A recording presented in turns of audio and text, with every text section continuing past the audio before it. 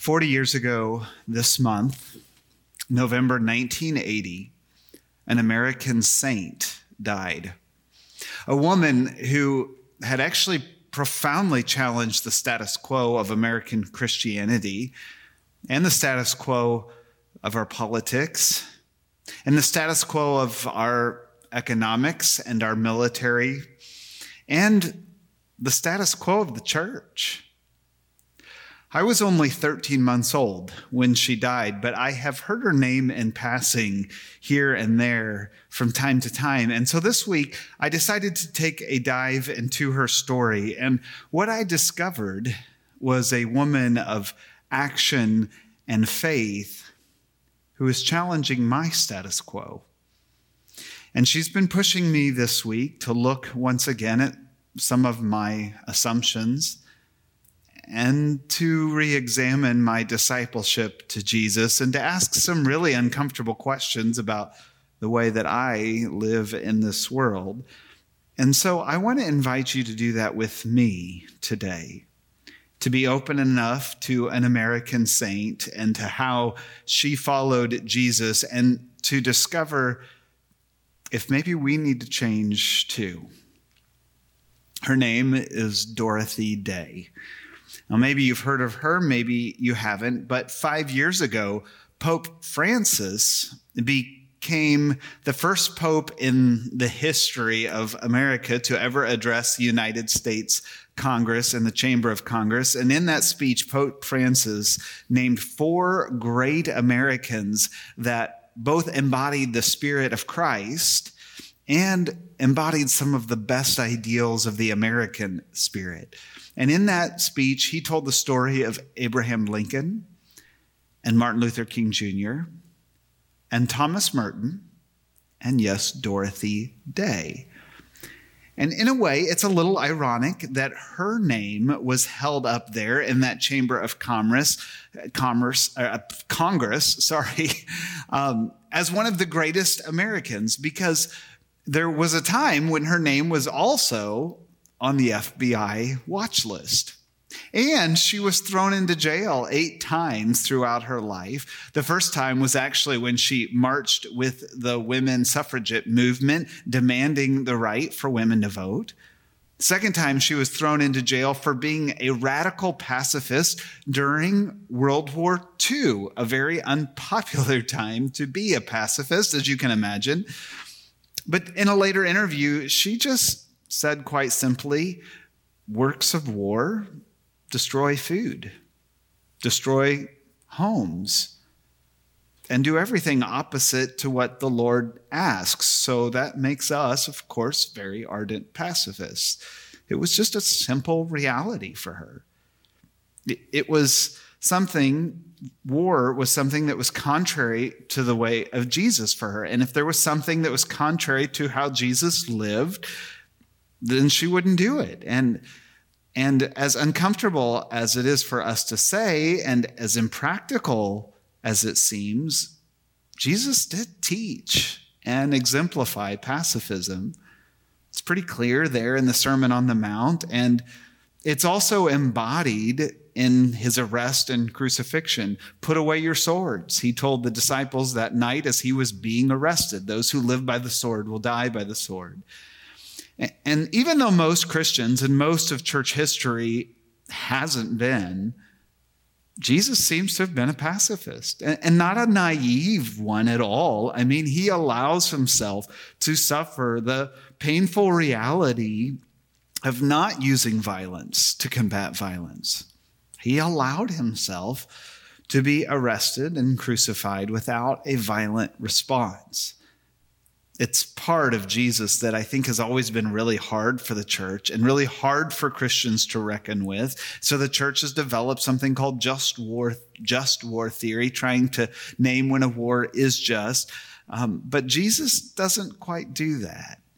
Jesus was hard for us to recognize or reckon with. I know he is for me on this point, but Dorothy Day seemed to think it wasn't nearly as complicated as we made it out to be. As far as she was concerned, if Jesus both taught it and lived it, we should too. Works of war do everything opposite to what our Lord asks, she said. So that makes us, of course, very ardent pacifists. Well, you can imagine during World War II, she was pretty criticized for that by the church leaders of her day and even by many other Christians who had become fans of hers for other reasons. But she didn't waver from that conviction. And she went at it again, that same conviction, during the very early days of the Vietnam War, long before protesting that war had become a popular movement. In fact, it was said that Dorothy Day was incredibly consistent. She didn't change. The country changed and joined her. Dorothy Day was what you'd call an active pacifist.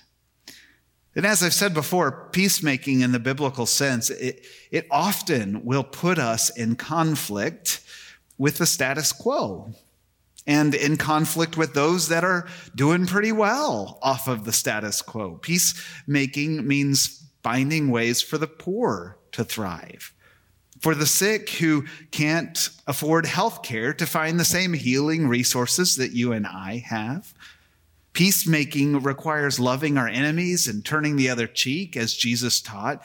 In fact, you might say that peacemaking, shalom creating, is actually how Jesus describes his ministry. Remember that time in Luke chapter 4 when Jesus goes back to his hometown and he's in the synagogue and he takes out the scroll from Isaiah chapter 4 and he reads it and he says, "This is being fulfilled in me now."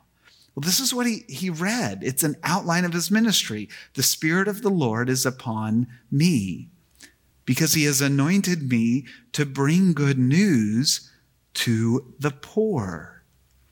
He sent me to proclaim release to the captives, to prisoners, and to recover the sight for those who are blind, to let the oppressed go free, to proclaim the year of the Lord's favor."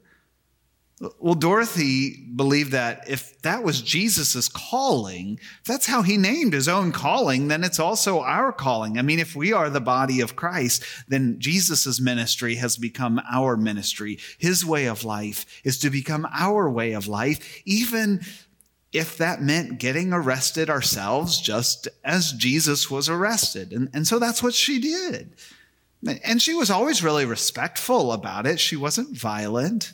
In fact, she'd even call up the police ahead of time and she'd tell them, "Well, we're going to be in this park at this particular time protesting. I just wanted you to know so that you can come and arrest us if you need to." She was just matter of fact about it. Dorothy Day had this sort of active pacifism. She just did what she thought was right, taking Jesus at his word, especially the Sermon on the Mount, where Jesus teaches us to be peacemakers. Blessed are the peace lovers? No, blessed are the peacemakers. Blessed are those who are hungry and who thirst for justice, for righteousness. And Jesus, in that same sermon, that's where he teaches us to love our enemies and pray for those who persecute you and to turn the other cheek and to not build up treasures on earth that moss and rust will destroy, but to build them up in heaven, to not worry about tomorrow, what you will wear or what you will eat, but to seek first the kingdom of God here and now in our world. This is what Jesus taught. And of course, this is also how Jesus lived, isn't it? I mean, that's what Jesus did, wandering from town to town, ministering to those in need, blessing the poor, reaching out to the broken and the tormented, just like maybe homeless people today in our cities and streets. Jesus did not just speak the Sermon on the Mount. He lived the Sermon on the Mount. And as a committed follower of Jesus, so did Dorothy Day. And yeah, it was kind of disruptive. Just like Jesus got in trouble with the religious leaders and the political leaders of his day, Dorothy would get in trouble with the religious leaders and the political leaders of her day. But it didn't matter that much to her. She wasn't really that worried about what tomorrow would bring. She just responded to the need that was in front of her today. Now, interestingly enough, Dorothy Day didn't actually grow up religious. In fact, her deep concern for the poor didn't actually even begin with Jesus. It really began when, as a young woman, she read Upton Sinclair's novel, The Jungle. Now, maybe you're like me and you haven't read that. So for those of you who don't know, The Jungle is not about the Amazon rainforest. It's actually about a metaphorical jungle, the kind of jungle that working in a meat packing plant at the beginning of the 20th century was. It's a novel about the awful working conditions in factories after the Industrial Revolution, factories where workers suffered under long hours, awful working conditions, low wages, barely able to survive. And reading that novel stirred in this young Dorothy a profound distrust for those in power and a deep passion for justice and for the poor. And so as she grew up and became a journalist, she began to write about that. She began also to flirt with the communist and the socialist movements of her time, because in them she saw a movement that was caring more about the working class instead of the wealthy. And so she protested and she wrote, and she actually lived this kind of avant-garde bohemian lifestyle until she got pregnant. And even though she had been flirting with atheism before that, and she had been anti-establishment before that, after she got pregnant, things began to change for her. She actually ended up naming her daughter Tamar, a name that comes from the Hebrew Scriptures, and she decided to have her baby baptized in the Catholic Church. And it was about that time that Dorothy was really asking some more kinds of questions, and she ends up picking up a classic spiritual work by Thomas à Kempis called The Imitation of Christ. And it's in there that she began to discover a Christianity that was dedicated to imitating Christ, a Christianity that was dedicated not just to doctrines, but to following the life and the teachings of Jesus. You see, Thomas à Kempis in that classic, he writes, we must imitate Christ's life and his ways if we're to be truly enlightened and set free from the darkness of our own hearts. Let it be the most important thing we do then to reflect on the life of Jesus Christ. And so that's what Dorothy began to do. And it led her to becoming a Christian, in fact, a deeply devout Christian. Later, she even said, I became a Catholic because I thought the Catholic Church was the church of the poor after learning about Jesus. You see, for her, becoming a Christian, it wasn't a polite way of having this nice religion. It was this total package that made demands of your life. For her, becoming a Christian meant this whole world of giving your life to the way of Jesus, to following Jesus and being the body of Christ now in the world. And so Dorothy, that's what she does. And then she goes out in her time and she keeps seeing these movements of these poor working class and these protests that were happening in different cities in our country. Protests not just about wars, but protests from these working poor.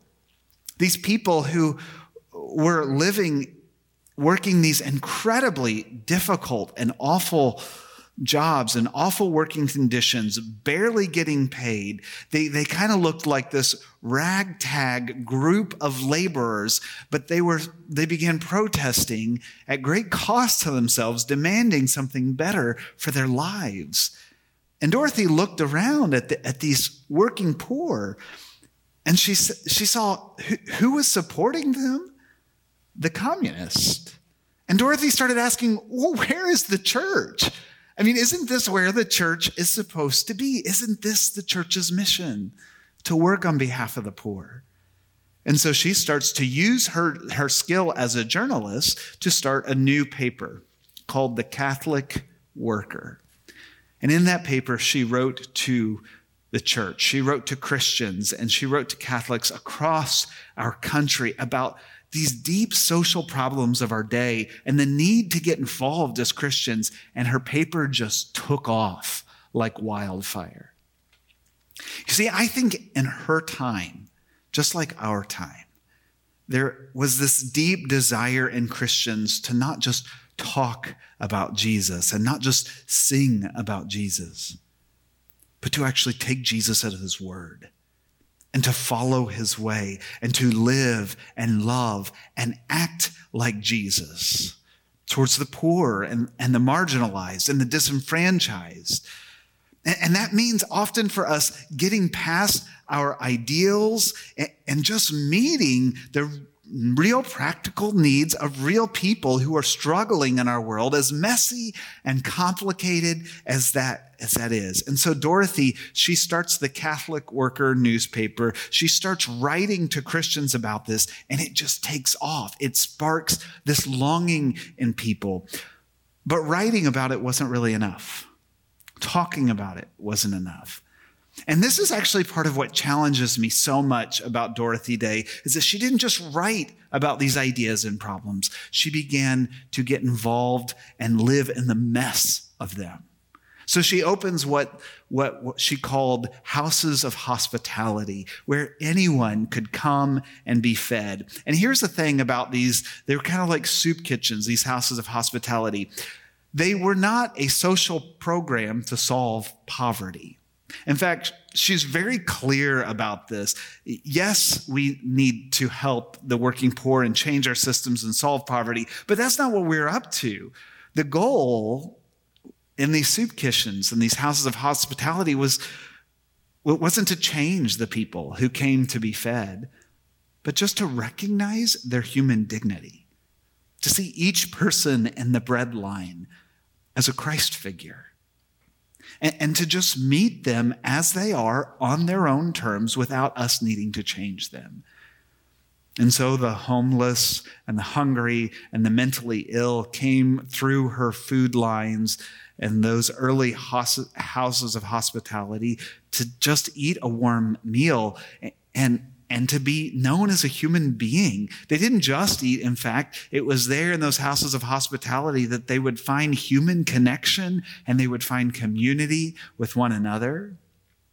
And so by the time that Dorothy dies, 40 of these houses of hospitality had sprung up in different cities across our country. And now, 40 years later, there's actually about 250 of them still feeding people, meeting people where they are on their own terms, treating them with the very same dignity we would treat Christ himself. In an interview, Dorothy was once asked how all of that got started. And again, in her very just simple and direct way, she said, if your brother is hungry, you feed him. You don't say, go be thou filled. You don't say, well, wait for a few weeks for your welfare check to come in. You sit him down and you feed him. That's how the soup kitchens got started. It's pretty simple for her. She believed deeply that, yes, I am my brother's keeper. Each of us are. If my brother comes to me hungry, then I'm going to feed him. And yes, of course, she believed that we needed to challenge our government to have more just policies. Yes, we need to challenge the rich to break from the status quo and pay their workers more rather than paying their stockholders more, and providing the best possible benefits for their workers rather than the easiest possible lifestyle for themselves. But when it comes down to it, she was always very clear that we cannot simply delegate our responsibility to care for the poor and to care for our neighbors to the government alone, because we are our brother's keeper. If your brother is hungry, you feed him, she said. You sit him down and you feed him. That's how the soup kitchens got started. It was just that straightforward for Dorothy. As a young mother, and even later as a grandmother, and even later into her 70s. In fact, the last time she was arrested was during the farm worker movement led by Cesar Chavez in the 1970s. And I had to learn a little bit more about that too this week. And what I learned is that in that time, farm workers, these migrant farm workers, were possibly some of the most marginalized people there were in our country. They were given these terrible wages, terrible working conditions out there picking crops. They weren't even allowed breaks in the heat of the summer. It was this excruciating work done on the backs of men and women and children from other countries, all in order to keep our grocery store shelves stocked and our groceries cheap. And there finally came a breaking point in that. There came a point where these migrant workers, as desperate as they were, said, no more. We cannot go on like this. And so they protested. And Dorothy, she was in her 70s when she heard about this, about their protests and their hunger strikes. And the more she heard about it, the more she knew their cause was a just one, and the more she felt compelled to support them and to get involved. And so Dorothy traveled to California to meet Cesar Chavez and to join this protest. And yeah, she was thrown into jail for the 8th time in her 70s. And maybe one of the most prophetic pieces of religious photography of our time is actually this photo where Dorothy Day is sitting there in front of the protest. Dorothy Day, there she is sitting, looking kind of like this homeless woman, but a very prophetic homeless woman. And she's sitting there quite calmly lecturing these police officers with guns in their holsters. Now, I don't know how those police officers felt about all this, but I'm glad it wasn't my job to arrest her. I'm sure that was not easy, but that's what they were sent there to do. Now, I'm not telling you all these stories about her because getting arrested and protesting and working a soup kitchen even by itself somehow makes you a saint. I don't think they do by themselves. But I am telling you these stories about her so that you can get a glimpse of this woman that Pope Francis spoke about in the chamber of the United States Congress as he told the stories of what he considers the 4 most important Christ-like Americans in our country's history. Dorothy Day, this woman who earned her place on the FBI watch list as a dangerous American. This woman who was on the front lines of protesting war and nuclear buildup. This woman who started the Catholic Worker newspaper, challenging the church to care more about the poor and to get involved with the poor, just the way Jesus did. And this woman who didn't just talk and write about it, but who lived it, who started at first just one house of hospitality that eventually became 30 houses of hospitalities that have now become 250 Catholic Worker houses of hospitality to feed the hungry and the homeless, to feed them both in their body and spirit. And here's the thing about Dorothy Day. What sustained her in all of this work and this life sacrifice was not some ideology. And it wasn't some political affiliation of hers, and it wasn't some guilt-driven obligation. What sustained her and what she often described as this difficult and sometimes depressing work was her deep devotion to Christ. You see, she wasn't just an activist on the outside criticizing the church. She was this deeply devoted person of faith, worshiping, attending Mass daily, seeking God with all of her heart. In fact, one time she said that when she's worn out and exhausted, what sustains her is a cup of coffee and reading of the Psalms. Dorothy, as you look into her writings and you learn more and more about her, you begin to discover a woman who understood that the evil of the world and the evil that we fight against isn't just out there among those people and those government systems that aren't perfect. That evil is also in us. And in her writings, she repeatedly tells us that it is ourselves that we have to work to change, not others. All we can do to other people is to love them. What we need to actually change is our own heart so that it might become more like the heart of God. In fact, in one of her most famous passages, she says, the greatest challenge of the day is how to bring about a revolution of the heart. A revolution which has to start with each one of us. When we begin to take the lowest place, to wash the feet of others, to love our brothers and sisters with that burning love, that passion which led to the cross, then we can truly say, now I have begun. Like I said, Dorothy Day is challenging me in these days, the way that saints often do challenge us. Now, she's also famous for saying, look, don't call me a saint. I don't want to be dismissed that easily.